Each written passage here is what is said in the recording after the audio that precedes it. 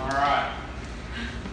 Well, beloved, it's good to be back doing some preaching today. I'm glad for one of the benefits of a plurality of elders is that we give each other a break from time to time. And so the next couple of weeks at least I'll be preaching. But I am always ever more convicted that we are living in dangerous times. And if you want to think about it, it's been that way since the Garden of Eden. But really, increasingly, the father of lies, who is the devil, Satan, is sowing confusion in the world. We see more confusion about things we used to take for granted, things that used to be certainties for most people. There's confusion in the world, whether it comes to how we identify ourselves as men and women and things like that. Never could fathom these kinds of questions 15, 20, 30 years ago. But he's also sowing confusion in a lot of churches, in a lot of minds, a lot of hearts of those who attend church on a regular basis. Not just about things like gender identity and things, but about who Jesus is. I mean, who is Jesus? Who are we with Jesus? How are we supposed to live in light of who Jesus is? From Genesis 1, 26 and 27, we understand that we are made in the image of God. Male and female, He created us. We are all made in His image. But the devil, at least for a time, seems to be succeeding, and that time will come to an end. But he is succeeding in stirring up all sorts of false teaching, all sorts of false understanding and false living, such that men and women seem content to create God in their own image. I'm going to follow God the way I want to follow God. I'm going to believe about God what I want to believe about God. And that can't be. Not if God has revealed Himself in His Word, which is the foundation of what we're about. So that's why beginning this morning, I want to take us on a journey through 1 John. Now, it's a short book, and you don't even need to turn there yet, because ironically, in this introduction to 1 John, we won't be in 1 John very much. But it's only 5 chapters long. I actually have had my 4th graders memorizing chapter 1 of 1 John. They just finished it this week. But the more I have been looking at it over the past few weeks and months, I have become convinced that you can answer almost any false teaching. You can answer almost any false understanding about Jesus from this book. You can answer a majority, if not all, of the false notions about how we are to live as Christians from this book. Now, of course, there are specific answers to specific questions that we have to go elsewhere. But if you want to understand the big picture of who Jesus is and how we are to live in light of who Jesus is, then there is maybe not a better book than 1 John for us today. So this morning I want to set the stage for a line-by-line, verse-by-verse look at this book. And I want to prepare us, and to go on any journey, you do have to be prepared. So this morning I want us to look at the author of this letter, the man God, the Holy Spirit used to speak to us, and that is, of course, John. Ironically, he doesn't name himself in this book, but it is John.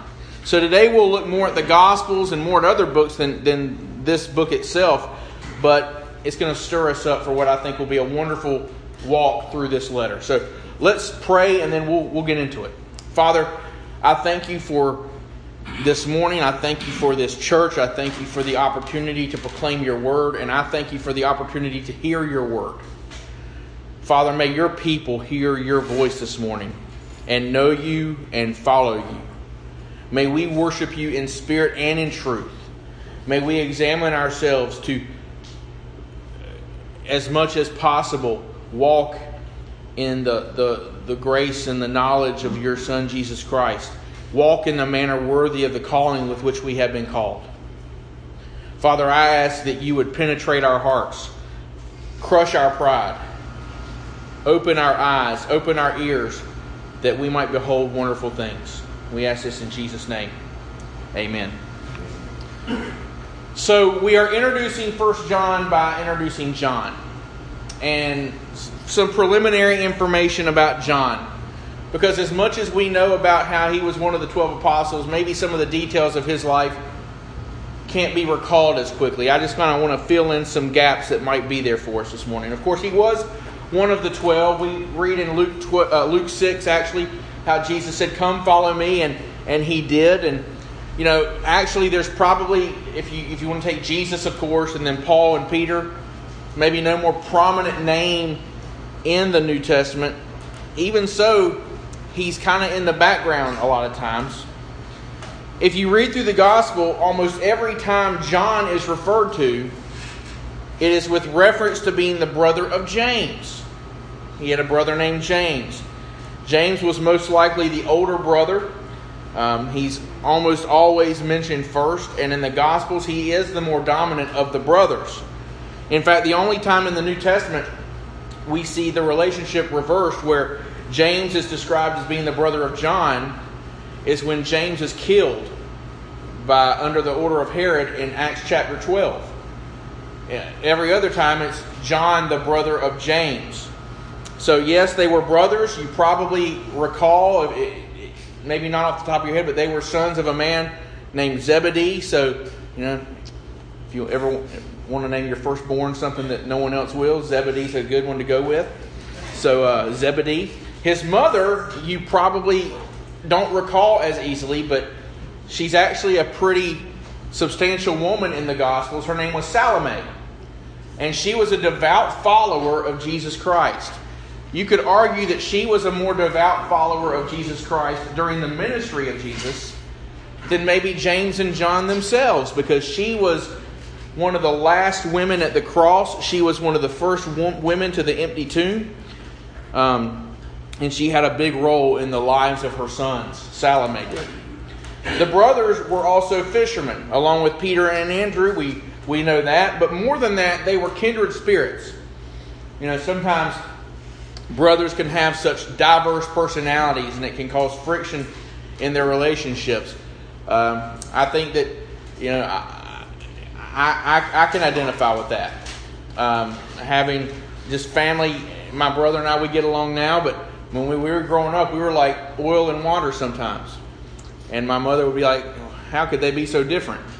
Well, John and James were not so different. They shared a personality trait. And that personality trait can be a good thing and it can be a bad thing. But they shared a personality trait for boldness and sometimes immaturity. So much so that Jesus nicknamed them Boanerges, which means sons of thunder. It sounds like a tag team in wrestling, the sons of thunder. But John and James and John, they were the sons of thunder. And James and John, they were strong, they were thunderous, they were bold, but they were very imperfect. They were sometimes very intolerant, ambitious, explosive, and that's how they rolled. But God has chosen to work in and through imperfect people before. He's choosing to do so even now, to carry out His will upon the earth. You know, the apostles, they don't really belong in stained glass. They don't belong in pictures with the halos over their head like a lot of medieval art depicts religious people. They were us, and we are them. They are sinners. They were sinners. We are sinners, but God saves sinners. God saves unqualified, ungodly people who hate Him in spite of the fact that they are His enemies, in spite of their flaws, in spite of their imperfections, in spite of their failure. And He uses people like that to bring glory to His name because He can, because He's God. And Jesus took John and made him into the man who would be part of His inner circle, who would play a major role in the early church, who would outlive all of the other apostles and be a senior leader in the body of Christ late in the first century, perhaps even early into the second century. And God would use this man to pen 5 books in what we call the New Testament. So how would he get to that point? Well, that too was a journey. We're starting a journey. John's road to being this pillar of the church, as Paul called him, was a journey too. And we start with his suspect start. John had a very suspect start. And from his start, it's clear that even before John knew who Jesus was, he desired truth. Even before John knew who Jesus was, he desired truth. John had a passion for truth. Otherwise, you may not realize this, but John, before he was a disciple of Jesus, was a disciple of John the Baptist. Okay? In John 1, we meet him. And even though in the gospel he never names himself, it's John who is a disciple of John the Baptist in John chapter 1. And it's John 1:35. John and Andrew are standing with John the Baptist when Jesus walks up. And those famous words out of John the Baptist's mouth are, "Behold, the Lamb of God who takes away the sin of the world." John was following John the Baptist, who points to Jesus to show him that this man is the Messiah. And from that point on, John wants to follow the Messiah. He says, you need to follow him. John the Baptist is basically communicating. And later on, back in Galilee, he was in boats with James, as I've already alluded to, and Peter and Andrew were there, and Jesus says, "Follow me," and he gets up and he follows Jesus. So John had a passion for truth. And anytime there's a passion for truth, that is to be commended. There's not a person in this room, there's not a person who identifies with Jesus Christ who shouldn't be absolutely passionate about the truth. You know why? Because Jesus is the truth. God is a God of truth. And so it's to be commended that John, the son of Zebedee, was passionate about the truth. But it's also important to note that John's quickness to follow Jesus was mitigated by a slow learning curve. If you got your Bible, turn it to Luke chapter 9. Luke chapter 9. In Luke 9, there is this incident that happens. And I'm going to start in verse 46. That says, an argument started among them, and the them are the 12. An argument started among them as to which of them might be the greatest. Which of the disciples might be the greatest. Now, this was a running debate for them. This wasn't just a one-time thing, but particularly James and John seemed to be involved in this. Although they were passionate about the truth, they also had an ambitious streak in them. Maybe you might even call it a glory-seeking streak more than the other disciples. It got so bad that it appears they put their mother Salome up to asking Jesus if they could have thrones at Jesus' right and left in his kingdom. Now, in Luke 9, we're not told specifically that James and John were at the forefront of this particular episode in this long-running debate.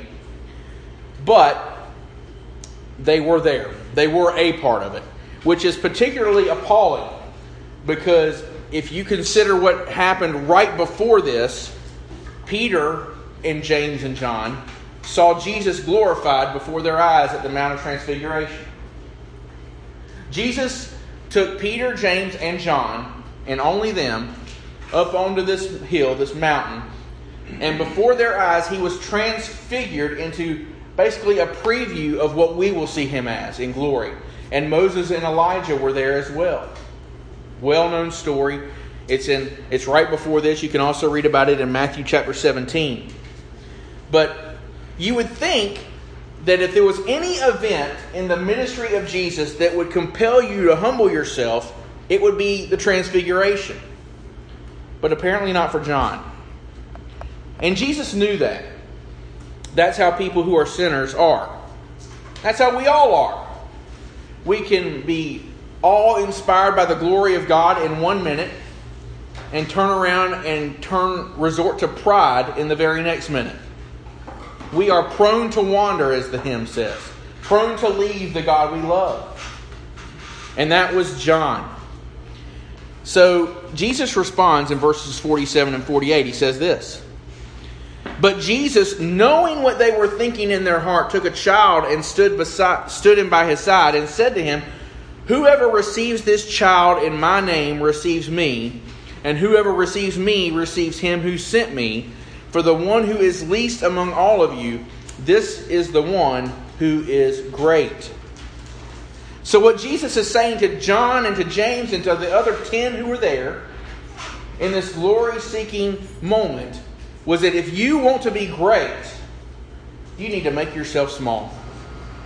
If you want to be big, you need to humble your heart.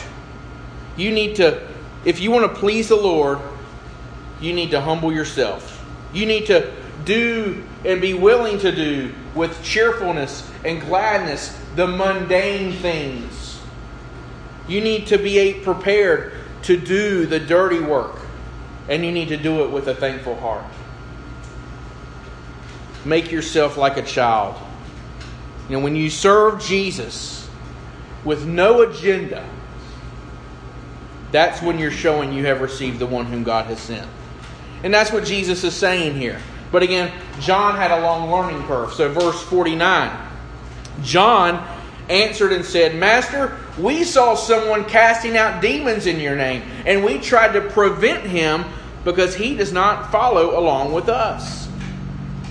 Now, considering what John became, if you've ever had trouble overcoming a sin in your life, you should be encouraged by John, because Jesus told him and the others to become humble, and John just doesn't get the message. He's a bit hard-headed like me. Okay? Not yet, at least. He didn't get it yet. And this is the only time, by the way, in Matthew, Mark, or Luke, we see John alone saying or doing something. And this isn't good what he says. Okay? He says, "Master," or as Mark records it, "teacher." The irony here is that John seems to be wanting to teach Jesus something.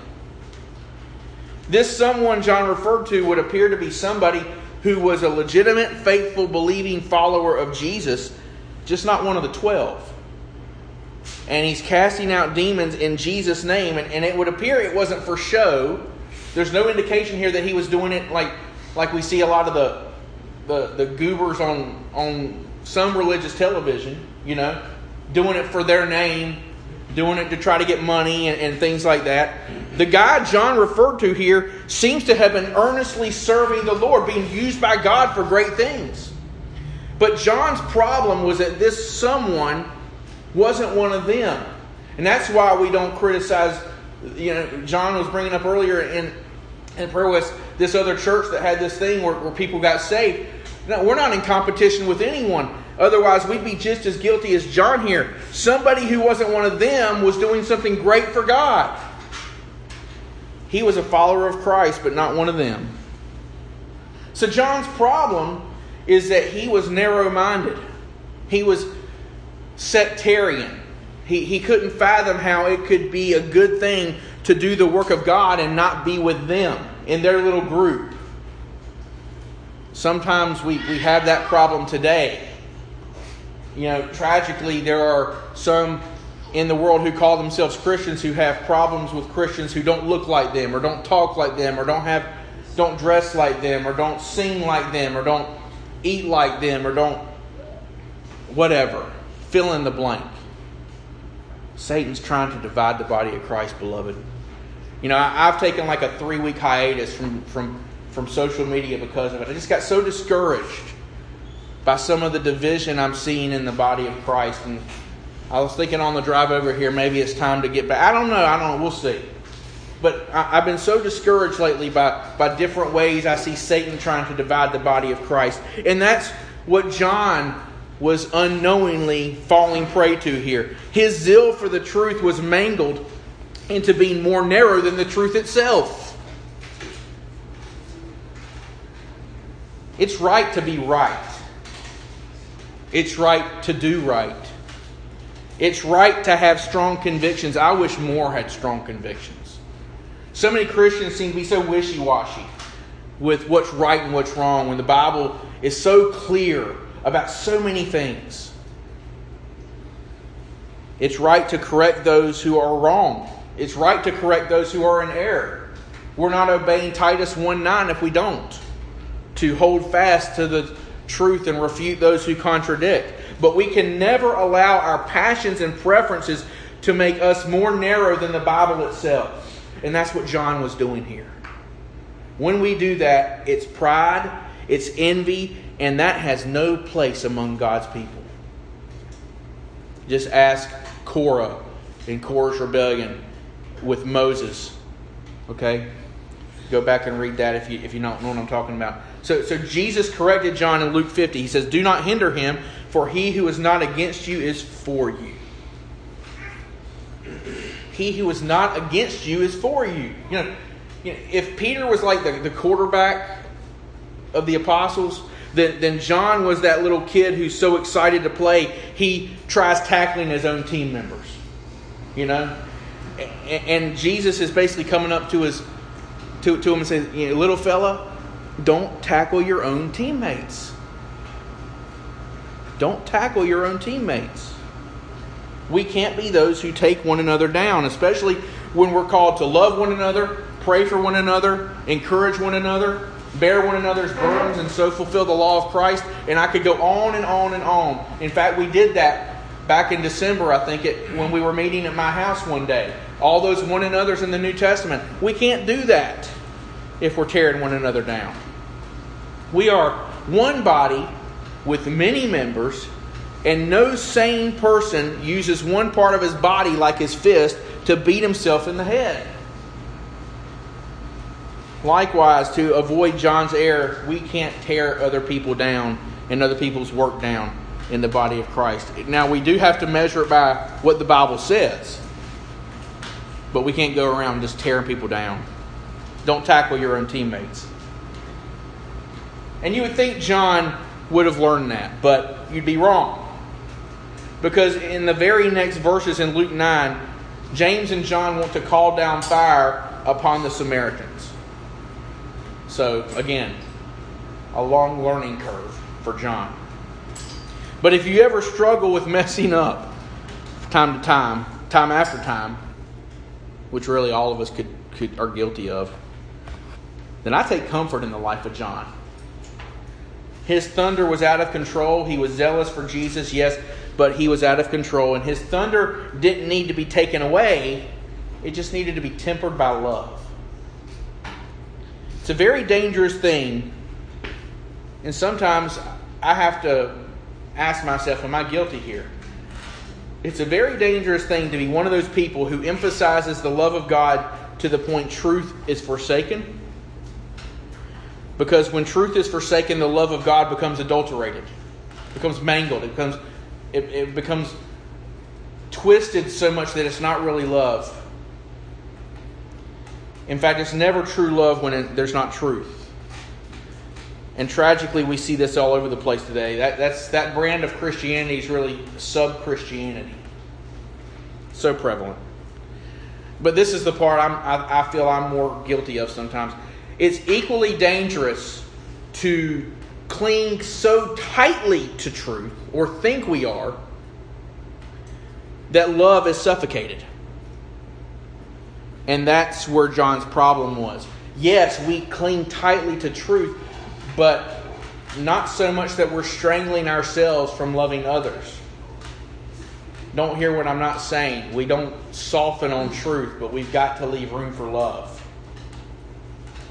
Thankfully, God was in control. Jesus knew what he was doing. And so we begin to see a change in John's life after that suspect start. We begin to see this kind of middle maturation. I'm using some alliteration today, folks. Middle maturation. Every word of the Bible, including each of the Gospels, is inspired by the Holy Spirit. But they all have their own character as well. Matthew has a certain character about it. The book of Matthew is really Jewish focused. I mean, it really is. It quotes the Old Testament more than any other gospel. All the other ones combined, I think.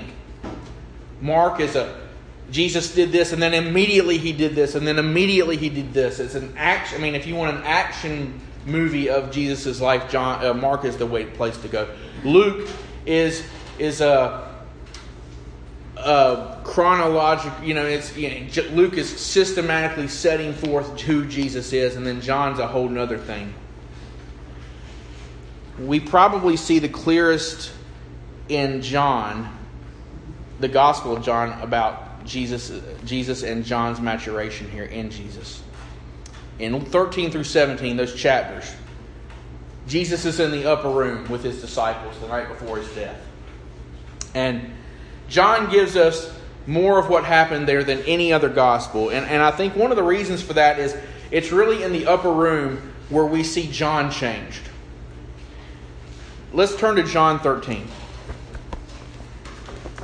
And I'm using a relatively new Bible here, and so I've got to get there myself. But in John 13, it's the night before the cross. Jesus says, "Truly, truly, I say to you, one of you will betray me." And this shocks the disciples. I mean, they start looking around at one another, wondering who it is. But that's not all. Look at verse 23. "There was reclining on Jesus' bosom one of his disciples whom Jesus loved." Now keep on. "So Simon Peter gestured to him and said to him, 'Tell us who it is of whom he is speaking.' He, leaning back thus on Jesus' bosom, said to him, 'Lord, who is it?' Jesus then answered, 'That is the one for whom I shall dip the morsel and give it to him.' So when he had dipped the morsel, he took and gave it to Judas, the son of Simon Iscariot." And of course, Jesus does give the morsel to Judas, but the picture painted here is one of Jesus foretelling his betrayal and the disciples being broken by this news. John is the disciple on Jesus' bosom. Why? Because it appears he is so broken by the idea that the Lord will be betrayed. He's so humbled that one of them could possibly do this that he basically breaks down right on the body of Jesus. Have you ever done that with another? You're so broken you just bury your head into them, crying, asking why, how, what now? That was John here. He'd been so arrogant as to be offended by someone other than the 12 doing ministry, but now he's crushed at the thought of one of the 12 ending Jesus' ministry. John's thunder has been humbled, and it's important to note the degree to which Jesus in the preceding verses speaks of love. Go back and read John 13 and you'll be humbled by it. John records Jesus' words about love more than anyone else. This apostle who was so unloving toward the Samaritans now gives us the words of Jesus. Verses 34 and 35. "A new commandment I give to you, that you love one another even as I have loved you, that you also love one another. By this all men will know that you are my disciples if you have love for one another." John 15 verse 10. "If you keep my commandments, you will abide in my love, just as I have kept my Father's commandments and abide in his love." Verse 12. "This is my commandment, that you love one another, just as I have loved you." John 15:13. "Greater love has no one than this, that one lay down his life for his friends." John 15:17. "This I command you, that you love one another." Do you see a pattern here? John's thunder for the truth had become thunder for truth and love. John's thunder had matured, so to speak, so much so that we see something remarkable while Jesus is on the cross in John 19. If you'll just flip a few pages in your Bibles to John 19.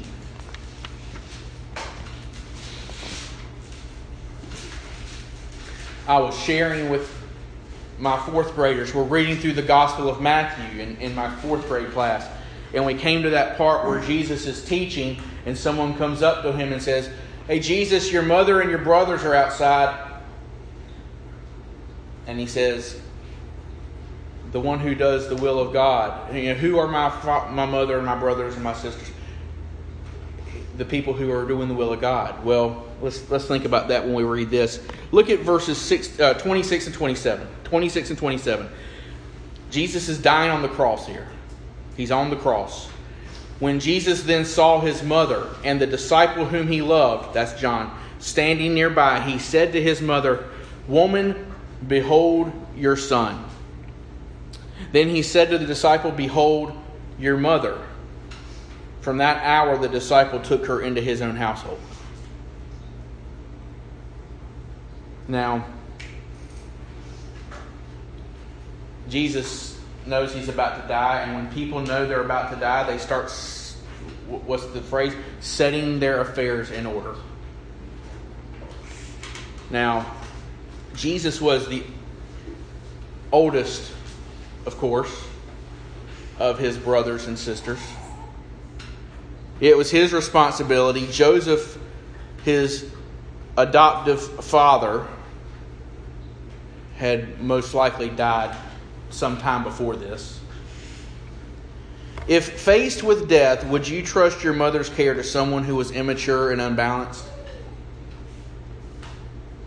Of course you wouldn't. And neither did Jesus. John had learned the lessons he needed to learn, and Jesus knew it. Otherwise, he wouldn't have entrusted her care to John. And after all, Jesus did have brothers, remember? James writes the book of James later on. But James wasn't a believer. Not until after the resurrection. Joseph, the man who took care of Jesus as his earthly father, again, dead. So here Jesus leaves his mother not in the care of blood relatives, not in the care of James, not in the care of Jude, not in the care of sisters, but in the care of his spiritual brother, John. And there are several witnesses from early church history which attest to the fact that John did not leave Jerusalem until Jesus' mother Mary had died. So Jesus loved John, and because of that, John loved Jesus and learned to love others as well, even taking care of Jesus' mother after his death, and after his resurrection, and after his ascension, by the way. And that leads us to the third thing I want you to see. Again, with the alliteration, we've got the stumbling start, the middle maturation. How about a fruitful finish? We should all want to finish strong. I hate to keep bringing my 4th grade class into this, but they're going crazy because they know the school year's about to end. And I keep saying, finish strong. Finish strong. Some of them, not so much, but God bless them. When the Holy Spirit came upon believers on the day of Pentecost, and Peter stood up and he preached that sermon in Acts 2. It was right after that in Acts 4 we see John standing up for the faith with Peter in front of the Sanhedrin. And that was the religious ruling council of the Jews. Okay?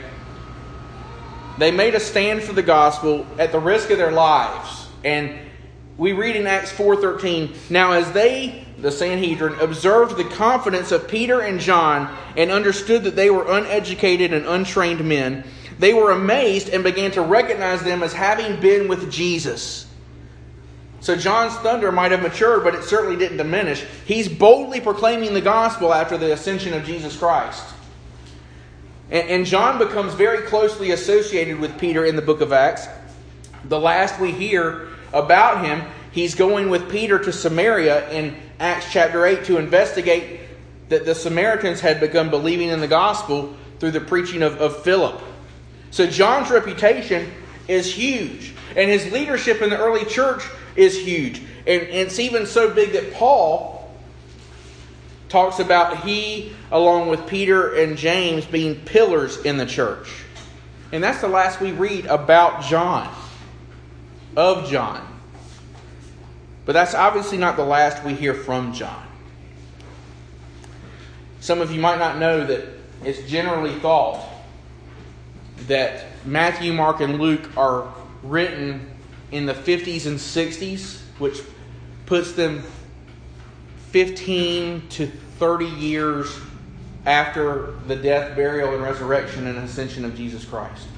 John, it is thought, is written at least 50 years later. In 85, sometime between 85 and even going into the early 2nd century, 105. Sometime in that 85 to 105 range. So John lives a long time, and it's thought that what he wrote is written much later. All of John's writings are that old. He lives to very late in the 1st century, perhaps even early in the 2nd. All of the other apostles and many other believers had by now been killed, died for their faith. John's the only one in according to church history, church tradition, that doesn't suffer a martyr's death. That's not to say his life was easy. But he's the only one left. He's the last man standing, so to speak. He pastors the church at Ephesus, a church that Paul started. And as the last living apostle, he becomes sort of this patriarch, this senior leader in the first century church. And that adds a certain weight to what we're going to be reading in 1 John, 2 John, 3 John about truth and love. In fact, of the writings of John, we have, the Greek word for truth appears 45 times, and the word for love appears 80 times. Let me just read you a little bit from 2 John. He begins 2 John saying, "The elder to the chosen lady and her children, whom I love in truth, and not only I, but also all who know the truth, for the sake of the truth, which abides in us and will be with us forever. Grace, mercy, and peace will be with us from God the Father and from Jesus Christ, the Son of the Father, in truth and love. I was very glad to find some of your children walking in truth, just as I have received commandment to do so from the Father. Now I ask you, lady, not as though I were writing you a new commandment, but the one which we have had from the beginning, that we love one another. And this is love, that we walk according to the commandments." So truth, love, truth, love, truth, love, truth, love, all over the place there. To love is to walk in His commandments, which are the Word of God. 3 John 4, "I have no greater joy than this, than to hear of my children walking in the truth." And as we get into 1 John, what we're going to see is a sharp distinction between those who walk in the truth and those who do not.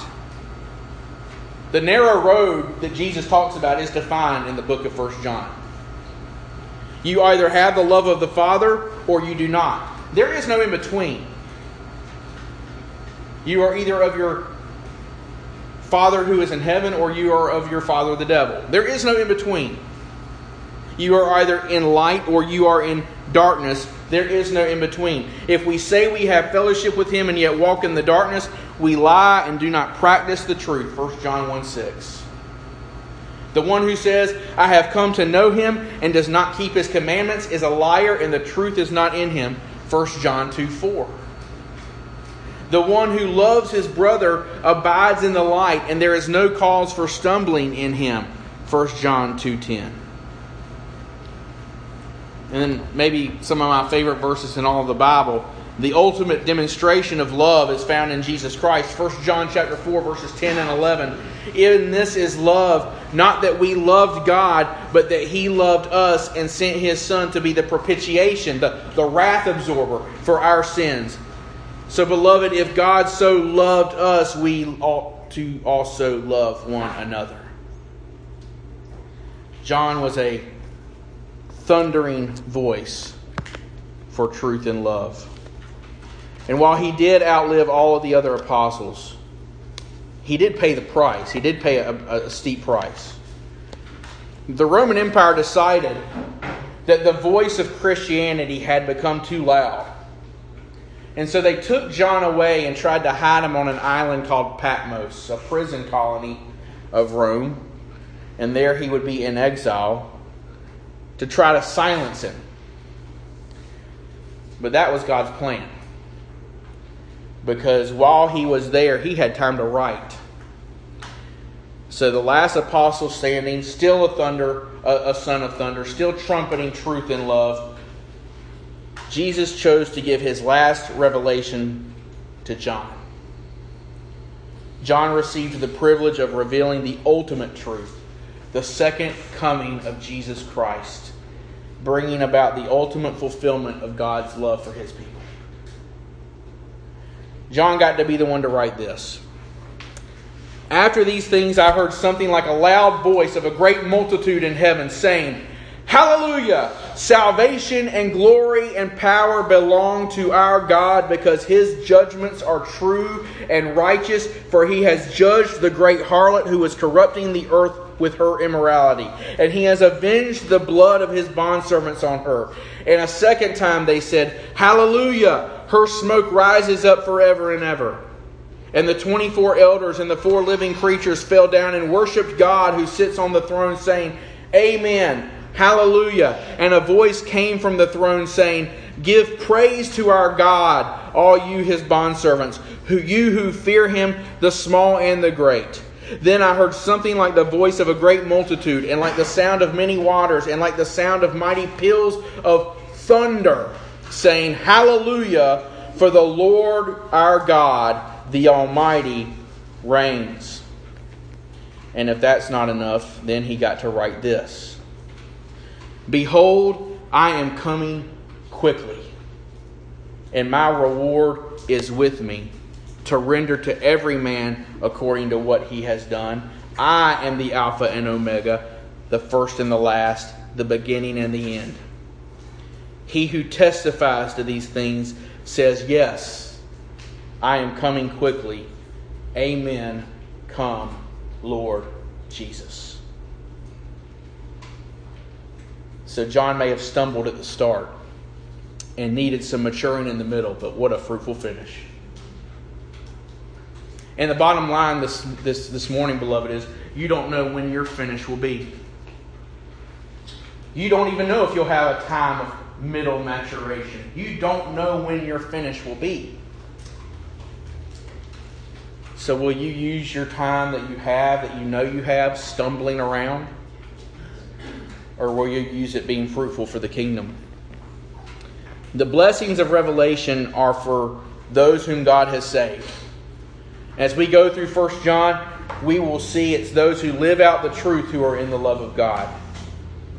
I didn't read the part of Revelation that John wrote about the great white throne judgment, but you don't want to be there. It's for all sinners, for all time, who have not given their lives to Christ, whose Son gave His life on the cross. God's Son gave His life on the cross, and they will be judged rightly and justly for their sins, and they will, according to Paul, pay the penalty of eternal destruction. You don't have to be there, though. You can be among those saying, Hallelujah, for the Lord God, our Almighty reigns. It is John who tells us that God loved the world in this way.